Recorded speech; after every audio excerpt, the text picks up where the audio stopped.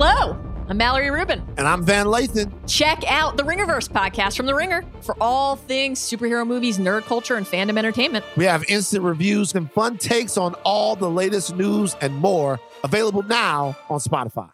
This episode is brought to you by Cars.com. When you add your car to your garage on Cars.com, you'll unlock access to real-time insights into how much your car is worth. Plus, view its historical and projected value to decide when to sell. So when the time is right, you can secure an instant offer from a local dealership or sell it yourself on Cars.com. Start tracking your car's value with your garage on Cars.com. There's no better feeling than a personal win, and the State Farm Personal Price Plan can help you do just that. Talk to a State Farm agent today to learn how you can bundle and save with the Personal Price Plan. Like a good neighbor, State Farm is there. Prices are based on rating plans that vary by state. Coverage options are selected by the customer. Availability, amount of discounts and savings, and eligibility vary by state.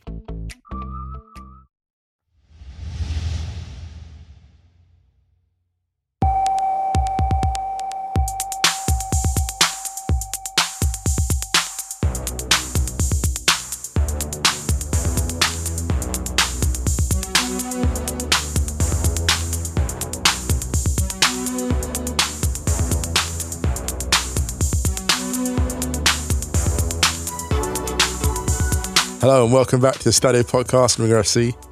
I'm Musa Kwanga. I'm Ryan Hun. Ryan, how are you doing? I am alright, thanks man. I think I've got a mild cold. A mild cold? Yeah, I say I think because it's really confusing because I've not had one for like 2 years. And obviously, I just don't really know what to do. Isn't it a relief? Taking the whole week off. Isn't it a relief to have a cold or a cough that's not the bug? I mean, I need to test again, but I don't know. It's very strange. I was just like, what is this? What is this? Like, the sniffles? Did I have the test? And I was just like, are you drilling for oil up there? I was just like, yeah. Oh my man. Well, that makes me wonder when I do like, self-tests and stuff, whether I'm doing it right. Because every time I go and have a test by someone who's testing, they really get up in that nose. The test for me is always if my eyes water. If my eyes water, then I know that's the right one. If I feel like I'm on a journey of self-discovery, then it's the right amount. Well, actually, yeah. I mean, that's why I started doing more rigorous testing when I had to do my own ones. I was just like, if I'm not feeling as stressed as the last 5 minutes in an Atletico Madrid game, then I've not done this properly. Yes. Lateral flow Madrid. Oh, goodness. Which is such a stressful team. What our main topic will be today. But anyway, how are you? I'm good. I'm very well. I am in the UK, obviously. I think I might have mentioned I'm in the UK briefly this week. And it's just nice being back, seeing friends, seeing family, and just being in the same country as a lot of people who I very much care about. That's always nice. Otherwise... And not in the same country as me, which I imagine... Let's not get into that. Kind of proves the previous sentence. It does very much. Even when I try and get rid of him, I still have to talk to him twice a week. Got some of my mum's cooking as well, which is a joy. Oh, nice. Yeah. That poor dinner last night, I was like, this is not long for this world. That thing didn't last long. So yeah. Oh man, I'm ready to make a big soup this week. Showers to Sean Yu, formerly of the Ringer Parish. Yes. I love, big on the hashtag soup season online, and he inspired me. I do follow some great foodies, actually, I've got to say. There's a woman I follow called Saratu, and Saratu basically has this hashtag, Saratu Eats, Saratu Eats, and just posts these incredible meals and recipes. I don't cook any of it, I'm just watching it, but I mean, she's got some great stuff. So yeah, check it out. Tweeters, all you have on the Twitter. Can't wait for our new podcast called Foodio. Indeed. It's going to be great. Don't joke. That's the thing. Anyway. There was shouts to Abbas Asari who wrote that amazing thing for the Stadio site about the Basque Derby and the food of the Basque Derby. Right. There's definitely something we have to do in the future about games and food. No, I see or that. Football and food, for sure. But anyway, on to today's show. And we hope everyone's staying safe and well, getting vaccinated if you can, getting that booster if you can. TheRinger.com/soccer. Make sure you check that for any football pieces. Also just TheRinger.com in general. I've been listening to Well, so what I did this in the last week or so, I binge watched Succession, typical Rye style. Waited till the season was done, watched it afterwards, all in one go. I've been going back and checking episodes of The Watch with Chris Ryan and Andy Greenwald because they did like episode by episode things on Succession and Prestige TV as well on The Ringer. It's been really cool because I'm really impatient with stuff that's released week by week. So I quite like waiting until it's all done and then just watch the whole thing. I'm like that. The binging is definitely the way. So I'm glad I did that. I finished Succession on Saturday. Oh man, it's so good. It's so good. Well put together TV is something. So I've been thinking about this a lot. Like, this is a conversation for another time, not for the podcast, but great. I wonder so much like if great TV has replaced like great novels in the public consciousness. Like, in terms of the character development and the way they're discussed and the range, because my obsession has always been how can you reach the biggest possible audience with character development, and TV just does that so well. Well, just the bar's been raised, hasn't it, over the last decade or so? Specifically, I think what is now considered the norm is, it's no disrespect to anything that came before it, but I think you're allowed to have a deeper level of storytelling. I think across. And it was HBO that started stuff like Sopranos and Wire changed that, I think, in terms of writing. They were the people that basically decided, the moment HBO decided, specifically them, they decided, hang on a minute, why can't people watch feature film quality every single week? The moment that was decided, it was game over. It was just, it changed everything. Wrighty's House this week will be Jeanette Ameowa, and they're going to talk AFCON, they're going to talk WSL, and they're going to talk a little bit about Arsenal, because Wrighty was there on the weekend.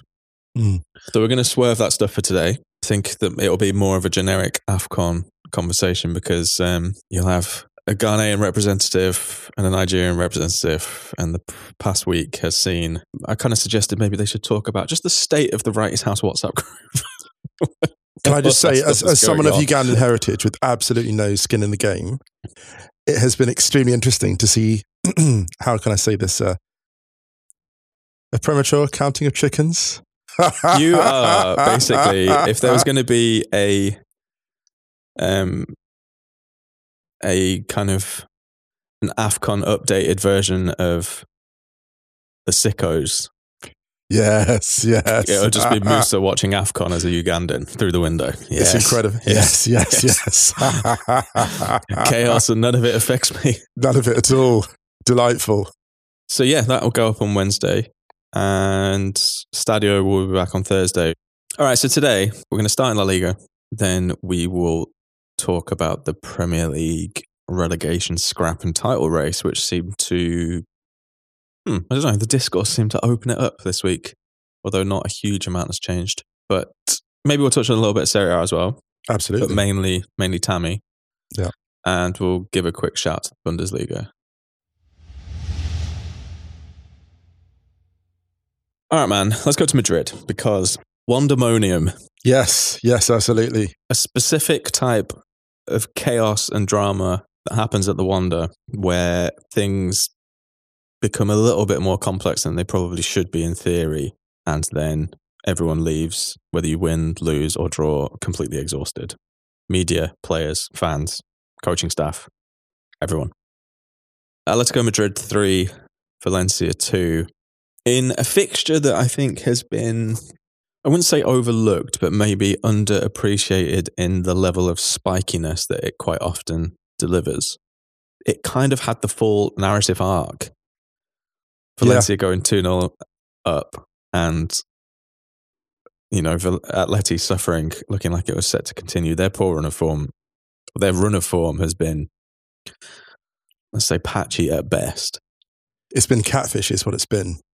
Really? Has it, though? It has been. Should we not have known by now, though? We should have, and also, it's hard to remember. Actually, no, that's not true because I support Manchester United. Such an assortment of excellent parts where the fit is ill. If someone had said to you, for example, I saw the great Kevin Williams on Twitter talking about Atleti's defence being porous, and I thought to myself, that's a sentence. If someone had said to you 4 years ago, oh yeah, Atleti will have a porous defence and Oblak will be stressed under pressure from all his shots, and I'd be like, no, that's just not a thing. I'd have laughed at a suggestion like that. But there you go, Atleti being entertaining in all the ways that a team is not trying to be entertaining, but still pulling out the victory. I mean, incredible. It was the final few minutes where things really kind of got dramatic, because Yunus Musa put Valencia ahead with a really lovely goal, actually. Beautiful low drive. He's still only a teenager, right? Yes, 19 years old. Yeah. And great player. He's a great player. He's got big things ahead of him, I think. And Hugo Duro got the second one just before half time. And Atleti kind of looked done, if I'm being honest. I thought, all right, this is it. This is going to be more discourse about Simeone. Champions League is going to be a real struggle for them now. Yeah. Especially because Betis had won on Friday night as well, to kind of cement that gap between great win for them over Espanyol, and Atleti. Yeah. Mateus Cunha came on, scored a tap in to get Atleti back into the game. There was 25 minutes left on the clock, 26. And then 2 goals in stoppage time, kind of not quite as close together as Spurs' winners, equaliser and winner against Leicester last week, but not far off. Angel Correa getting the equaliser in the 91st minute, and then Mario Hermoso surprisingly popping up at the back post for a tap-in. Poacher's finish in the 3rd minute of stoppage time at the end of the game to win it for Atleti. I mean, the only football tweet I wrote this weekend was that, Pepe Bordalás has probably re-aged again after this game, because he's someone who, as we have mentioned many, many times before, has, I say, aged rather... Yeah, remarkably. Yeah. remarkably well. And I think, he... there's been actually quite a lot of talk about Pepe Bordalás in terms of... he kind of really slimmed down, went on a really good diet like 10 years ago, lost a load of weight, and then, I think, just had some stuff. Do you think there's a little bit of beard dye? I think. I'm not sure. I don't think we have to consult legal on that. Yeah, not implants, but just a bit of dye. A bit of, just kind of looking after himself a little bit more. And it wouldn't have surprised me if he'd come out for that post-match interview grey. Fully grey, kind of like actually on a Succession tip, like when Jeremy Strong actually turns up for press interviews and he's got grey hair. That was kind of what I imagined. He goes grey because of the stress of like just being that guy's son. No, he dyes his hair for Succession, and then he's actually grey in real life. So I kind of imagined like Bordalás to come out for the post-match interview just grey beard, kind of grey everything, because it was complete. Like I remember watching the game when the equaliser went in and seeing Simeone kind of, I don't even know how to explain it. He was so frantic on the touchline. Mm. I sat there thinking when Correa scored, just being like, this must be this is exhausting. Like this as someone who isn't an Atleti fan, who isn't a Valencia fan, complete neutral, not from the country, watching as an appreciator of the league, I found it exhausting. I find that watching Atleti exhausting. And I know we've made many jokes about the suffering is necessary, but I kind of sat there when the equaliser went in and I was like, is it? Is it though?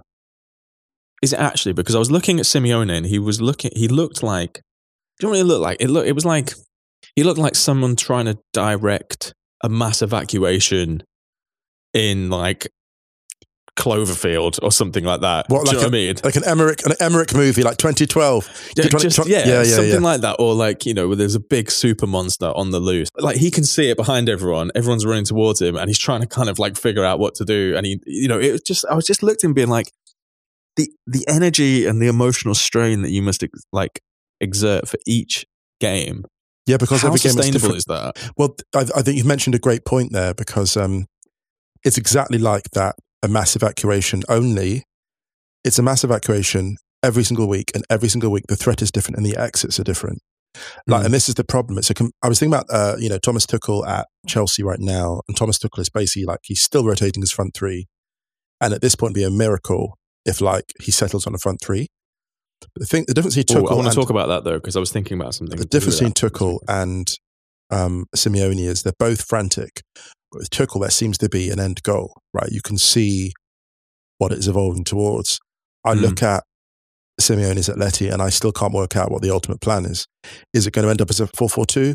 Will it end up as a 4-3-3? You know, is it going to be a 3-5-2? Or I don't know if he knows, because we know that he likes a structure. Cunha's come in, and that is a hell of a glow up for him. I know that Atleti is struggling, but they're still like, they could end up fourth. And Joao Felix started, but it's not about him starting. It's the fit, Ryan. It's the fit. It's not so much like whether he starts or not. Or, you know, the other day I was watching the Wolves-Brentford and I saw them talk about Adama Traore's goal return. And I thought, that's really low for a player of his quality. And it got me thinking about Joao Felix and going, like, his goal return at this point of his career should be a hell of a lot higher than it is. This is someone who is blessed as a finisher, is extraordinary, and should be topping goal scoring charts, in my opinion, in a different team. Yes and no. I remember writing that piece for The Ringer about a year ago about Joao Felix and how that kind of added bite was opening up a really interesting potential development as a player at Atleti.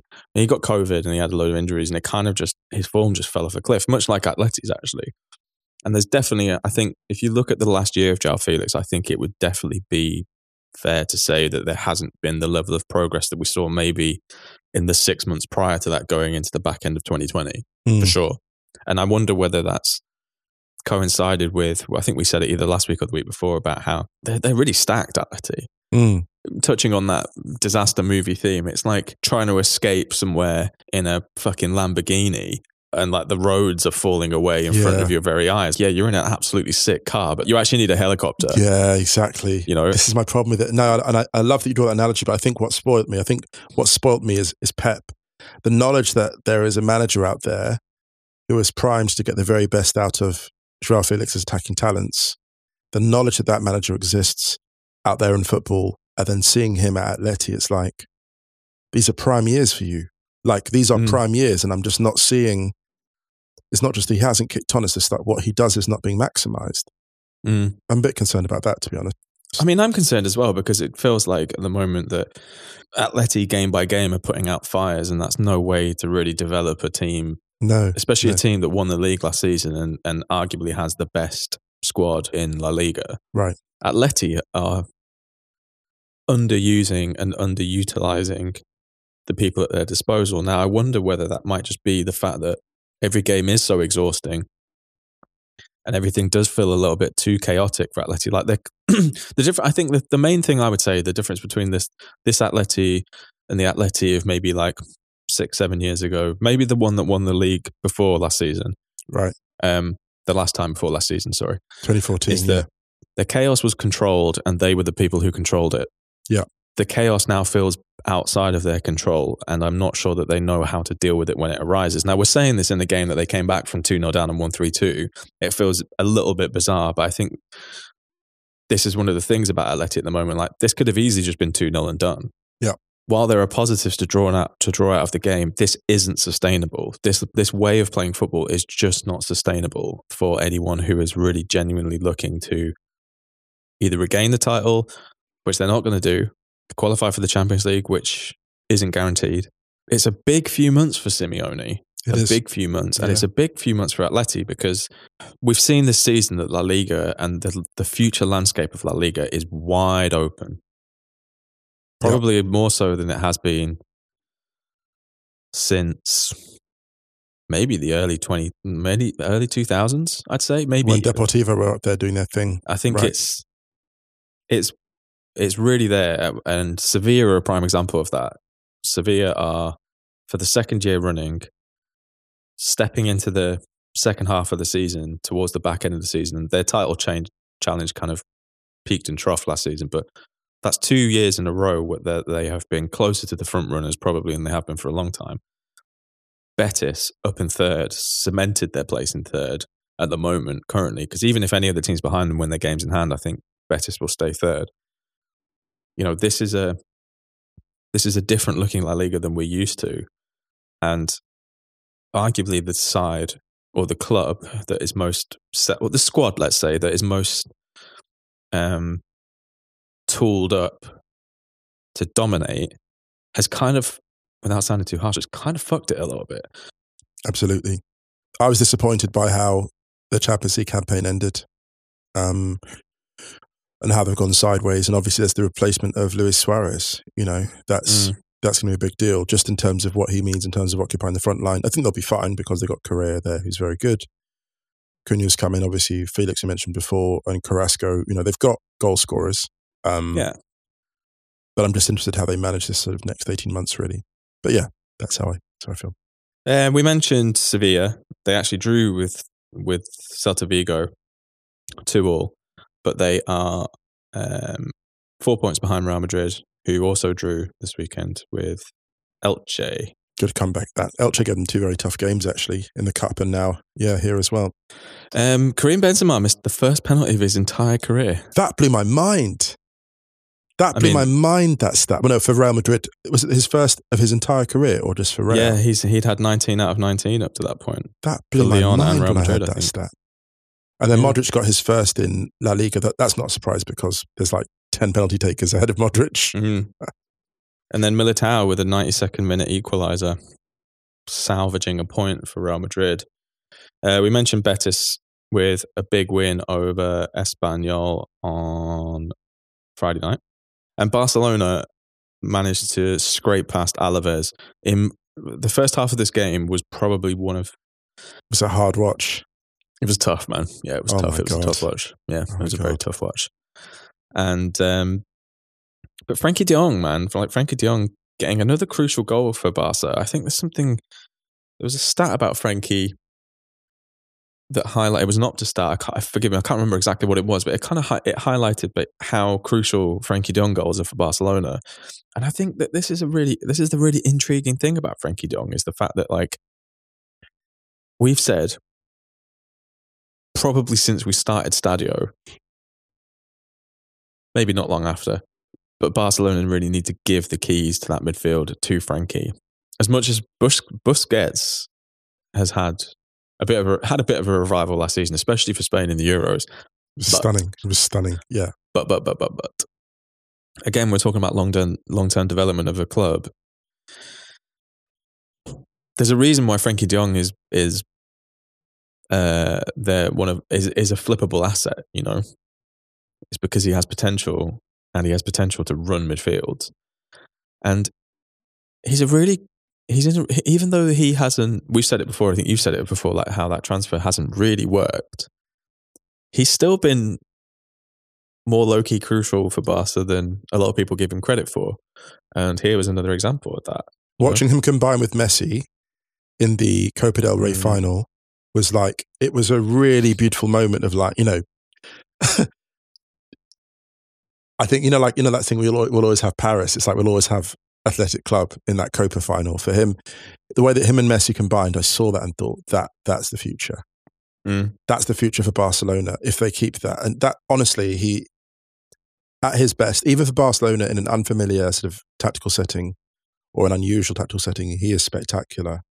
The sad thing, of course, is, as you say rightly, with Busquets, like Xavi, there's just no real way that Xavi can not start Busquets the way that Busquets has been playing in the setup that he likes. And there's also no way you can keep a player of the quality of de Jong in the shadows for too long. So, of course, you keep him on the field because he gives you more on the field than off.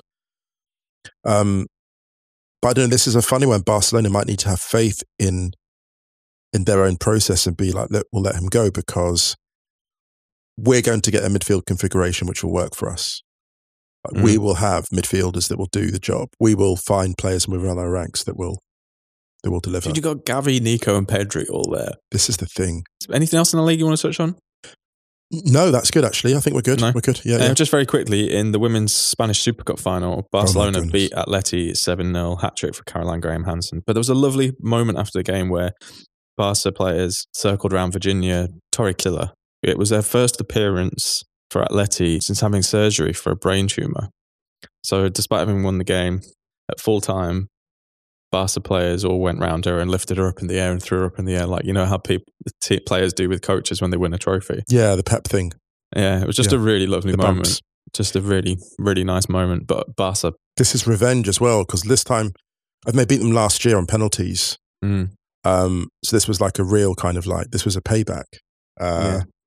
And Barcelona, like Graham Hansen in particular, they're going to regret disrespecting Barcelona with all these like Team of the Year awards and like individual awards. Oh, it's an absolute joke. Because here's the thing. I think those things matter. Weirdly enough, I think that the disrespect by those awards not being given galvanizes the players more than the respect by them being given.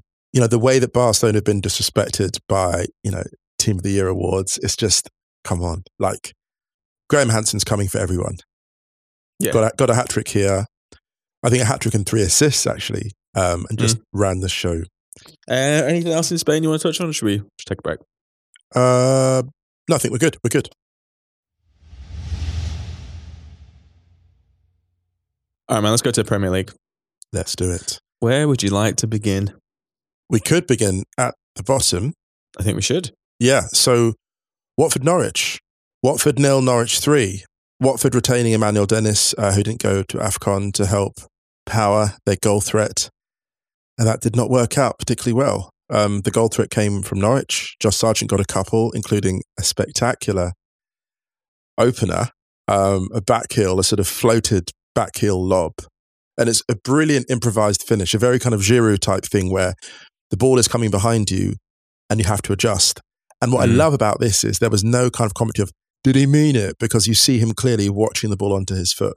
I think in the last few years in the Premier League, I think that commentators have eventually come round to believing that, wow, you know what, actually, we have so much talent in this league. Maybe all the incredible things happening are deliberate. And we saw this again with, remember Benzema's amazing goal at the Euros against, I think it's Switzerland, when he's running and the ball comes behind him and he brings it into his stride, that incredible back heel. The Josh Sargent goal feels of that quality of touch, really spectacular. And I thought to do that in a game of this importance, because he has struggled for goals, Sargent, to do that, to play with that kind of freedom in a game of this importance, I thought was really striking. Yeah, so great win for Norwich. Yeah, out of the relegation zone. I mean, this is the thing, the tricky thing about the table at the moment is just that it's because of the big discrepancy in games. It's just, It's hard to really call. But this is the thing though, relegation zone's different. It's points in hand. Because it's unlike... You're saying the relegation zone is built different? It's built different. Listen, it's weird because I have a small theory. If you're chasing the title, you're a team with like ample resources and you're like going at it. So you're Chelsea, Liverpool, City chasing the title, those particular teams. And you've got games, you've got games in hand. That's better than being bottom of the league with games in hand because you just take any points you can get. So the beauty for Norwich at this point is just having those points. Doesn't matter about games in hand, like they're on the board. Because as we can see, I mean, who really would have had that pegged a Norwich 3-0 win? That's pretty resounding. Yeah, it's really interesting though, because the only other time they won games this season were back-to-back wins in the Premier League. They have back-to-back wins in the Premier League again. And they've got to go for wins because their goal difference is frankly horrible, like minus 32. They've got to go for wins. So in a funny kind of way, Norwich they're in a lucky position. They've got clarity. They're like, we need to get wins. Draws won't get us out of this. In a funny kind of way, certainty like that is what might get out of the mess. What didn't help Norwich was that Newcastle got an essential win over Leeds. Yes. And I love Leeds. I'm not going to sort of, harangue them too much, but there aren't many times you could say that's legitimately a bad result for Leeds, but this is a bad result for them. Yeah, Newcastle should have had a penalty as well. They should have, and I've got to say, they were good value for it. They were impressive, played on the front foot. I mean, Leeds had a lot more of the ball, obviously, but I think considering that's what you kind of expect Leeds to do. Leeds are to possession what Brighton are to XG. There was a point last year, I'd go to FOTMob and just look at the stats, and I think I can't remember Leeds not having more possession. There's only one game when I checked FOTMob where Leeds had less possession than the opposition. So you expect them to have the ball, but their problem is they generate a lot of heat but not enough light. Yeah. There was a miss by Dan James at the far post, and I saw that and I thought to myself, a couple, right? I mean, it's one of those ones where you hit it with the left foot and it's in. And I just think we talk about like Brighton's sort of striking woes or striking challenges, problems, but Leeds are a key one. And the strange thing for me is I just can't see how they're not a team that... I look at a club like Leeds and I think, how are there not a ton of agents on the phone going, we can give you something incredible? we should be throwing, if you're looking at Leeds and the way they play, and Leeds as a town, Leeds as a club, Bielsa as a manager, I can't imagine. I suppose it's a money thing. It must be a money thing because the kind of Leeds play such good football that we forget that their resources are not actually that ample. And so I have the impression that Leeds, if we talk to Leeds Sporting Direct, they'd probably be like, do you know what? Actually, those names are all on our list. And Leeds are basically like a kind of, they're one of those like companies, they're like a regional law firm, which has got incredible clients and whatever, but they can't offer you more than like 100K for partnership. And their city law firms are coming in going, yeah, like we know what you're doing is incredible, but we can offer you like 700K. And I really think I think it might be wages with Leeds, like in terms of the level of quality they can offer. The players they want are all just going elsewhere. Yeah, I mean, the thing is though, I think when everyone's available, they're fine. But they've missed so many people this season. Like Calvin Phillips has been out since December, sorry.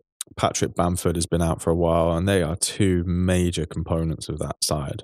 I think any team in the Premier League would miss Calvin Phillips, and any club would miss their first choice number 9. The fact that both haven't, I mean, Bamford's been out, he came back for one game, but he's been out since September. So I think with Leeds, it's just about kind of maintaining until they get everyone back.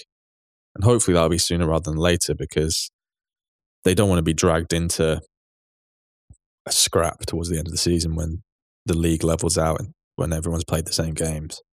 Absolutely. And there's a couple of clubs there in and around the mix. I mean, Everton have to be a bit careful as well. Yeah, I mean, they lost to Villa. Have to be a little bit careful. I still think Everton will be okay, but I don't know why my gut is saying that, but I just think they will be. It was a good win for Villa against Everton on really good Saturday. Yeah. Stevie G poking his tongue out at everyone. He was. He's so naughty, man. He's very naughty, Stevie G. Yeah. He knew what he was doing. As are a load of fans who were throwing stuff. Naughty, naughty, naughty. There's been a lot of this recently. There was some in this Chelsea game. Arsenal fans recently as well. Spurs fans throwing stuff at. They've thrown a load of light. There's just loads of lighters going at Antonio Rudiger. No need for that. Yeah, no need. Yeah, don't throw stuff at players. It's bad. Throw your contempt. Don't throw anything like more than contempt. Throw something. Yes. Very, very quickly.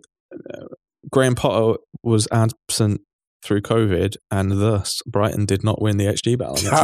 I thought you'd see that. I see everything, much like the drone that was hovering over Brentford that stopped the game on Saturday. I could not believe this. Who did they figure out? I haven't seen anything about this, but a game was stopped for 20 minutes in the Premier League, because, like Brentford against Wolves, because of a drone hovering over the ground. I've got a hot take about this. I think it was the same drone. Do you remember that? No, I think Spygate to a new level. Do you remember? No, he'd be more subtle. I think it's also Bielsa would send a human. He's old school. He'd send a human to spy. He wouldn't send a drone to over spy. The fence with binoculars. Do you know what I think this drone was? Do you remember that drone at Gatwick that shut down the flights for a bit? I think it's the same drone. I think this drone is actually. I think this drone's trying to feel something. It's trying to feel something. Like, because it's the only explanation I can think of, because the drone at Gatwick, we never ascertained what it was there for. Was it spying? We didn't know. This drone here, like, isn't just, I want to experience lightness and being above something, and just, maybe it wasn't even observing. It was just passing through. It just pops up every now and again, and then it's an event when it does. It's it's like a flying electronic Banksy. I can relate. To be honest, I can relate to the energy of that drone. I can relate to it. I'm like that. If I was a drone, that's what I'd do. Yeah, but you'd pop up more frequently than that. You'd pop up far more frequently than that. Yeah, come on. It's been ages since that Gatwick drone. Behave. Can't keep music quiet for that long. The thing that slightly concerns me about this is that now that people know that a drone will stop a football match, like a wasp at a barbecue. Just like its presence is enough to kind of ruin everything. It does, yeah, it does. Whether it comes after you or not, it's just like as soon as you see one, you're just like, oh, let's change the energy. Yeah, exactly. But anyway, the game continued. Wolves won 2-1. Two lovely work goals as well. And Thomas Frank got sent off, which I'm not going to lie, as bad as an example it was, I thoroughly enjoyed it. And I thoroughly enjoyed how frank Thomas Frank was after the game when he said, the ref booked him, and then I said, you should give me another one. or something like that. But apparently it wasn't for that. It was the fact that I turned around and was aggressive towards him. So, quite a few little sort of coach bands, player bands at the moment, aren't there? I'm here for it, to be honest. I think managers getting sent off is... I prefer managers getting sent off than players getting sent off by a mile. Just because there's no contact. It's just more pantomime, isn't it? It's more pantomime, I suppose. It's kind of hilarious. Although... It's ridiculous. Do you remember that weekend in Serie A where 4 managers got sent off on one Sunday? Oh, yes. Like they were competing. Fucking unbelievable. And then Simeone got sent off for Atleti that night in La Liga. Do you know what? That might be my favourite day of the season so far. I mean, I'm not a betting man at all, so let's not... But what would the odds have been on that? I don't know. Ask whoever put all that money on an Arsenal yellow card. Oh my God, yeah, don't get me started. Oh my goodness, yeah, right. We'll talk about Arsenal right his house. Let's talk about Manchester United's last minute winner over West Ham United. I mean, this was classic. It's funny, I got a message, shout out to Paul Lansorge, who is a brilliant former podcaster, now out in the world doing wonderful things. Paul sent me a DM and he said, you see, like, United win by Marcus Rashford crashing the box, crashing the penalty area. And this is a tough one for Rashford, like the last few games for him. So delighted for him to get this. And the system that Ralf Rangnick is using, I mean, it's not really a 4-2-2-2. It's more like a 4-2-3-1, I feel. Yeah, this was more of a conventional thing with like Fernandes as a 10. Yeah, I mean, the 4-2-2-2 always makes you a bit anxious, to be honest, just because it feels so narrow. But yeah, this was a really good win for them against, obviously, David Moyes' West Ham. There's a bit of a needle there because of the job that Moyes did at Old Trafford. But, you would have thought both sides have moved on, but I don't think we've moved on quite as much as he has. He's enjoying himself. No, I think both are fine. You say that, but I wished a West Ham fan before the game made their best team win on Twitter, and I hastily deleted it because I'm like, if they find this after the game, they're going to come for me. I thought you said they blocked you. But yeah, just a really good win for United, actually, and some really promising signs again. The press is beginning to work, Blair's taking the instruction, and some nice fluidity here and there in amongst some difficult patches of play. So yeah, great win for United. But towards the very top of the league, because that is where things were genuinely, quite spicy, I would say. A cluster of games here. There was the Southampton 1-1 draw against Manchester City. I thought Southampton were brilliant. They were, actually. And, took the lead through Walker-Peters. Could have been 2-0, actually. Disallowed go for offside. But just in terms of how they matched up to City, there was a lot of talk before the game. Pep did his famous thing where he praises you. And a couple of people on Twitter noticed this. They're like, oh no, Pep's praised us. We're in big trouble. We're going to get thrashing. Didn't pan out that way at all. And this ended up being a good point for City, I think. Oh, I think it was a great point for City. Southampton unbeaten against City in the league this season, 2 draws. And also, I think City have only beaten them twice in the last 5 in the league. There was that big 5-2, and there was another 1-0 win for City. But Southampton, on the whole, last couple of years, haven't done too bad against City. I think, Carl Walker-Peters' goal was lovely. So lovely. I was watching his post-match interview, and he just comes across as like a really good guy. I don't know him, never met him, but just like, when you get a sense of someone just being like, oh, this is really nice. Like, just, I don't know. Can I say it? It's like, him and Lamptey, isn't it funny? We're in an era of wholesome right backs.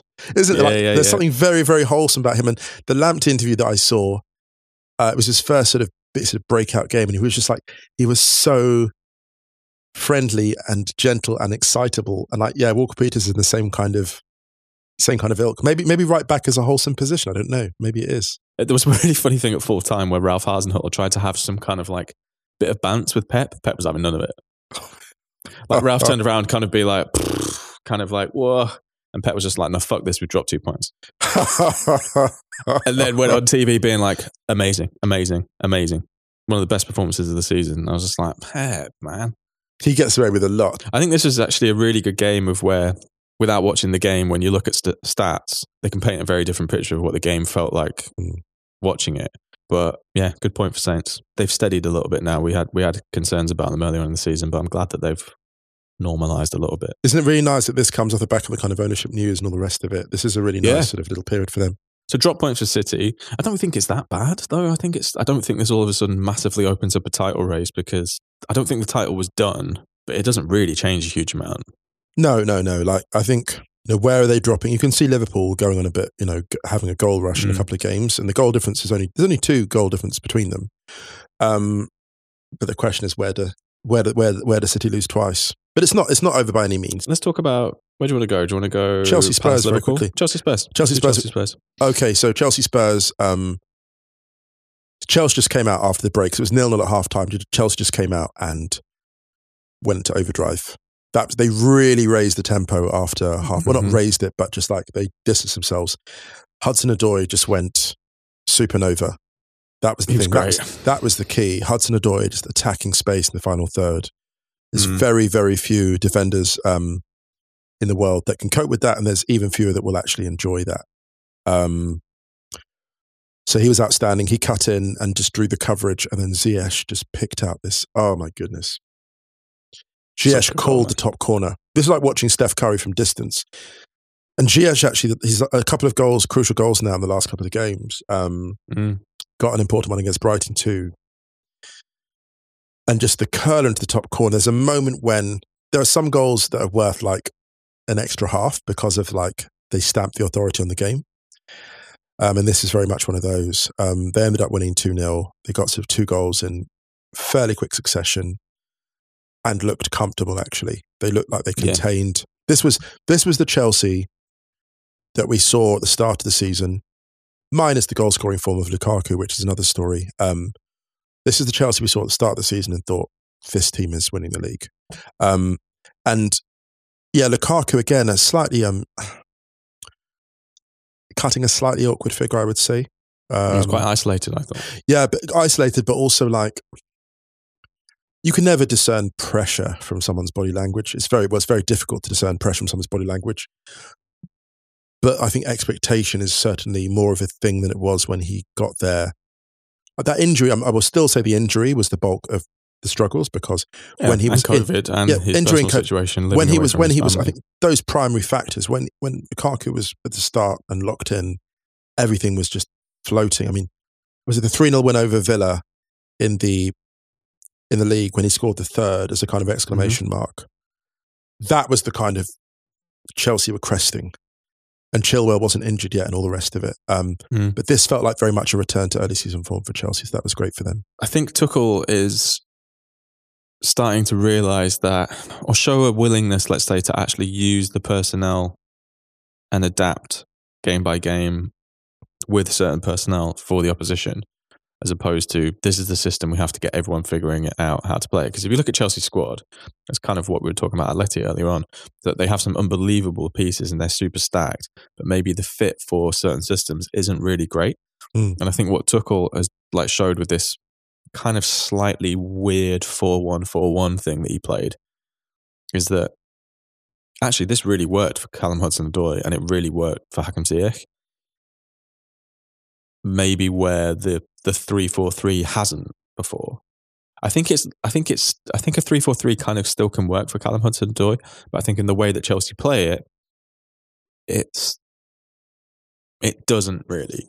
So I think that what Tuchel is doing here, and I wonder whether this is going to be something that we see throughout the rest of the season. Like, it wouldn't surprise me if you saw quite a high turnover of changes game by game by game for Tuchel, and maybe even systems, because, for example, if you can bring in Timo Werner and Kai Havertz for a game to almost play as maybe like a 2 up top and just play a straight 4-4-2 against some opposition, then do it if it works. Yeah. If you want to play Lukaku as a lone forward and just really surround him by passers, you can have a Saul, a Kante, a Kovacic, a Jorginho all around him and play really narrow through the middle and then kind of push the fullbacks really high if you want to. You've got the personnel for that. If it's against a side that is going to sit deeper and you can just really like camp in their half. And I want to give Kovacic some credit for this, because Kovacic has allowed more flexibility with the way that he's more willing to play on the front foot and play higher up. Well, not play up, but make those runs. Playing in this 4-1-4-1, watching him run with the ball. He's an unbelievable dribbler, but getting him as close to the goal as possible, I think, is really important because he does break lines. So you have him before, like receiving the ball from centre backs and breaking the press. That is an ability. You have that in the final third. That's unbelievable. And you look at that, of those four, Hudson-Odoi, Mount is more of a direct runner. He's technically very gifted, but he's more of a direct runner. But certainly Kovacic, Hudson-Odoi, and Ziyech, those are three elite dribblers. Like they're causing problems high up the pitch. We haven't even mentioned Christian Pulisic there, and we haven't even like you mentioned Mason Mount, but we didn't really even put him in anywhere there. So that's an example of like just how stacked Chelsea are. It gives you so many different ways to play. Chelsea are probably the biggest standalone in terms of having that capability. I think right. No, in definitely. The league. No, absolutely. Yeah, yeah, without question. It's just whether Tuchel really leans into that or not. It could be. I personally, as a neutral. He's definitely leaning into that. I find that potential really, or that possibility really quite interesting actually, to see what Chelsea do tactically for the final few months of the season. They must be a nightmare to coach against in Champions League. They must be an absolute nightmare. This capability makes them so dangerous in that competition. Definitely. Yeah, let's talk about Palace Liverpool, because I thought Palace were really hard done by here and actually played really quite well apart from that opening half an hour. Liverpool's second and third, I think, are highly questionable. I think the second one's offside. Firmino is offside, and he deliberately influences play, and it should be offside. And I'm not sure how that hasn't been flagged in VAR. Flagged, ironically. No pun intended. What did you think about that? I mean, to be honest, I'm going to sound like an extremist here, but I thought that Frankie de Jong's goal was a bit weird as well. Oh, yeah. Yeah, and the way that he was like clear, I thought if that's not interfering in terms of the line, because Frankie de Jong receives the square pass, having made that run into the box, and people are going like, "Look, that guy's there." Like, I think that one's a little bit different because of the quote unquote phase. So I'm very but I'm weird with offsides because I'm obviously a bit of an extremist about. I think the Frankie de Jong one it's spiritually offside.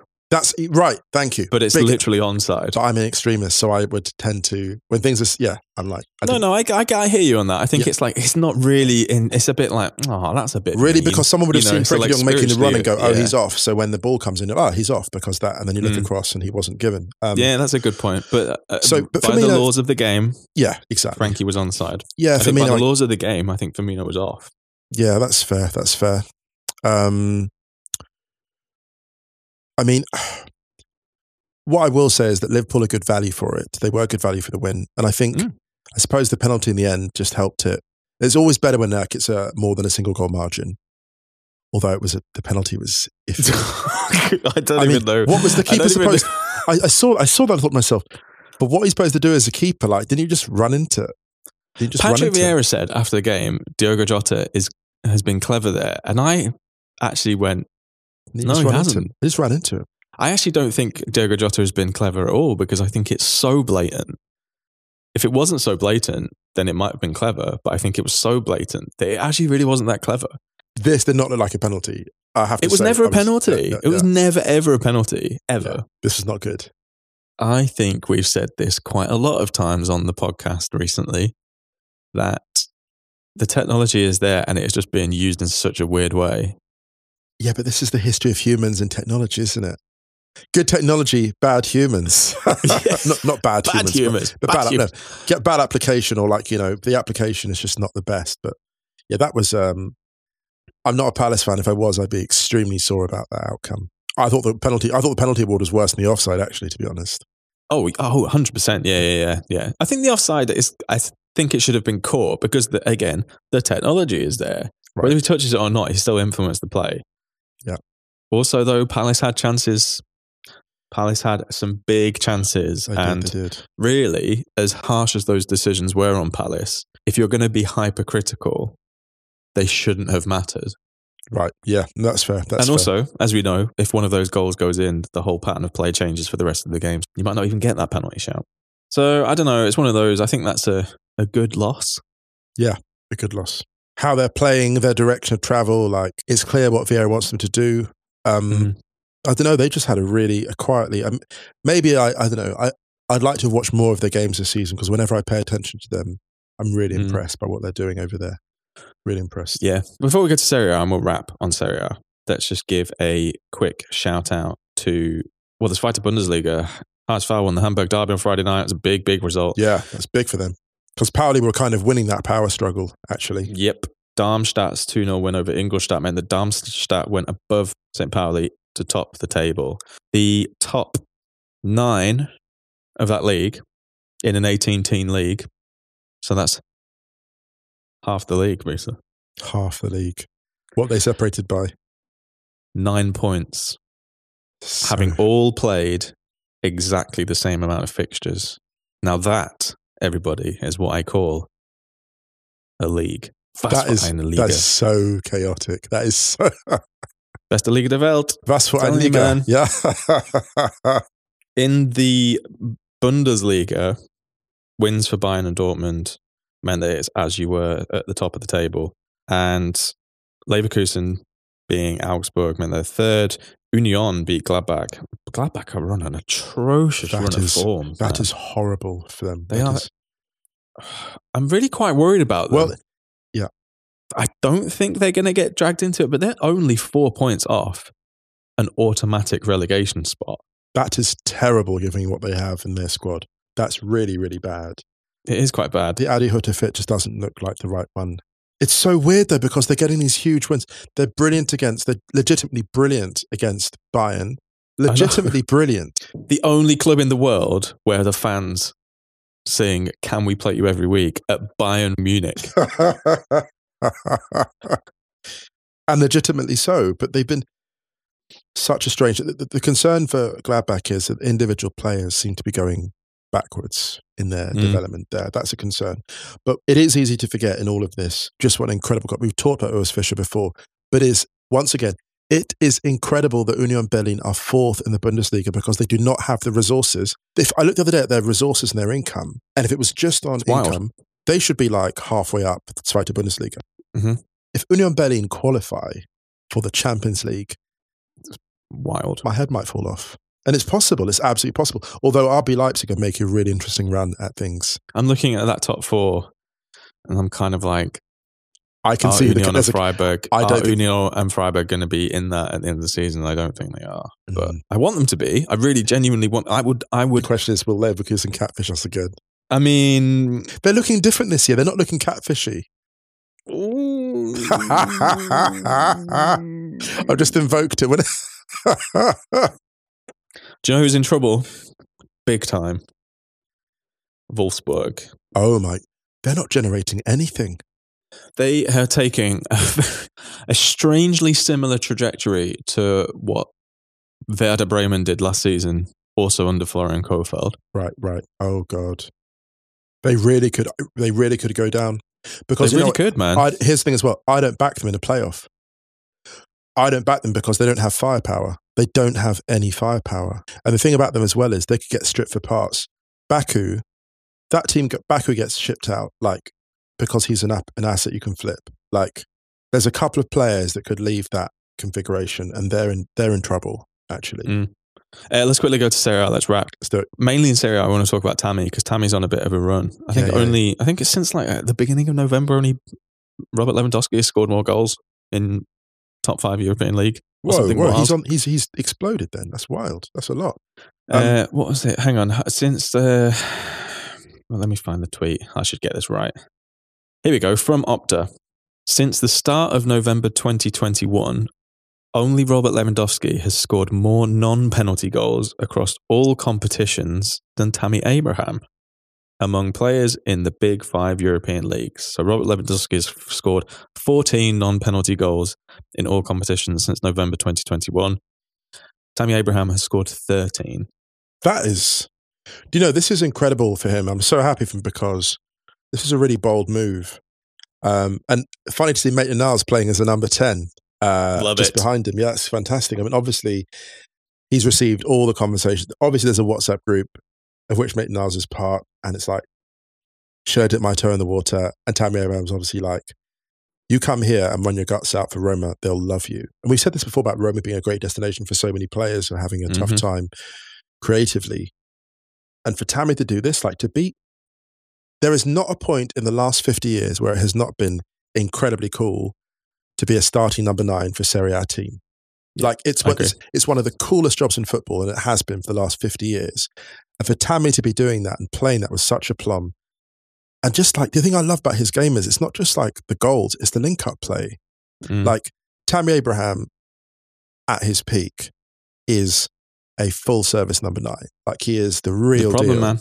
In the words of Draymond Green, he's already a problem. That dude, he's already a problem. Great footwork from a distance. He can shoot from distance. He has fantastic footwork. He crashes the box. He actually hits the 6-yard box, unlike a lot of strikers. He can link up. He can do all of that. Like, and it's to see him do this. It's such a great validation of the guts it took to move there. Because players leave Chelsea and they can, not to name names, but we've seen players leave Chelsea and they've plummeted down the leagues. They're not Rob the Green at other clubs, but he's gone there and utterly embraced it. And he's done it in a Roma side, frankly, that aren't that they're good, but they're not that consistent. This Roma team, and this is a tough team. They've had some of the most humiliating losses for a Roma team in recent seasons. And he's been at the heart of that. And part of me thinks, what does Tammy Abraham do in a team where everything's firing? You know, because this would have grabbed the attention certainly of other clubs in the league, right? Like clubs like Inter, clubs like, I mean, Napoli have got their own 9. But you know what? Tammy at Inter, it's not a bad shout because Dzeko is not a long-term solution to that. He's brilliant. He's brilliant, Dzeko, but he's not a long-term solution. I want Tammy to stay. Yeah, me too. Also, what I want to say as well, my respect as well to Roma, because I want them to like maximize what they're doing. I want him to be the figurehead of that team. I suppose I'm just saying that like he would have attracted attention of a lot of competitors too. Yeah. Because the speed of the transition to Serie A, it's not easy to move to that league and do. Yeah, I think also though, Tammy strikes me as the kind of guy who won't forget what that move has done for him, and I think will remain. I think he looks like we saw it in his first game. First game, he's doing this, you know, doing the Italian hand exactly. gestures. And he's just like, this is a guy who is enjoying being in Rome, and I hope it continues. Should we bounce? Let's do it. We hope everyone's staying safe, staying well, getting vaccinated if you can, obviously, getting that boost if you can. Don't forget to check Wrighty's House on Wednesday and Stadio will be back on Thursday. Stadio Outros playlist on Spotify. Speaking of which, playing out on an absolute classic from Dabry, Magic Says. 18 years old this is, still sounds like the future. Anything you want to add, Musa Okwonga? Nothing further. All good, all present and correct. What are you hiding? I'm up to nothing. Nothing. What's he doing? Nothing. If only you could all see what I could see right now. What is this mischievous grin? What have you done? Nothing. I'm just happy. Ryan. I'm just happy. Is it because we're finished? just good vibes. Just as me, natural good vibes. All right then. All right. Much love, everyone. We'll be back on Thursday. See you then.